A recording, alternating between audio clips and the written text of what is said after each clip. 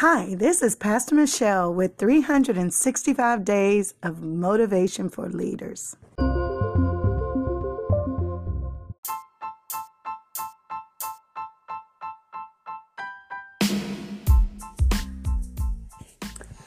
As a little girl, I was always curious about things, new things, old things, just things in general.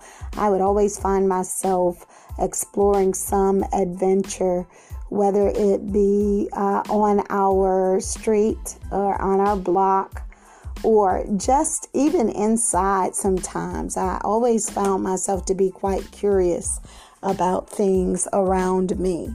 One of the interesting things as I have grown to be an adult that I found to be most intriguing for me, that is learning or applying myself to a new skill. You know, sometimes we plan our careers and we plan our lives based on our past experiences and in some cases our education or our training, formal education or our training.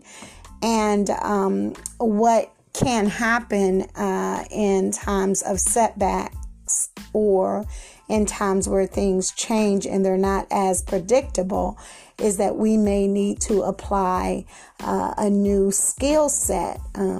I had found in my work with some of the women returning back to work that many of them who did not have a traditional career often still possessed many bright experiences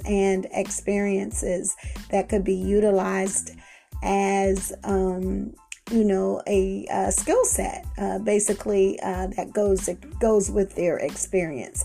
But in times of setback, sometimes we have to draw on non-traditional skills or things that go outside of what our regular or day-to-day might be. So challenge yourself as a leader on the mend. Challenge yourself to sort of look outside of what's comfortable for you and begin exploring the possibility of obtaining a new skill. You'd be so glad you did. You'd have many different varieties of skills to choose from.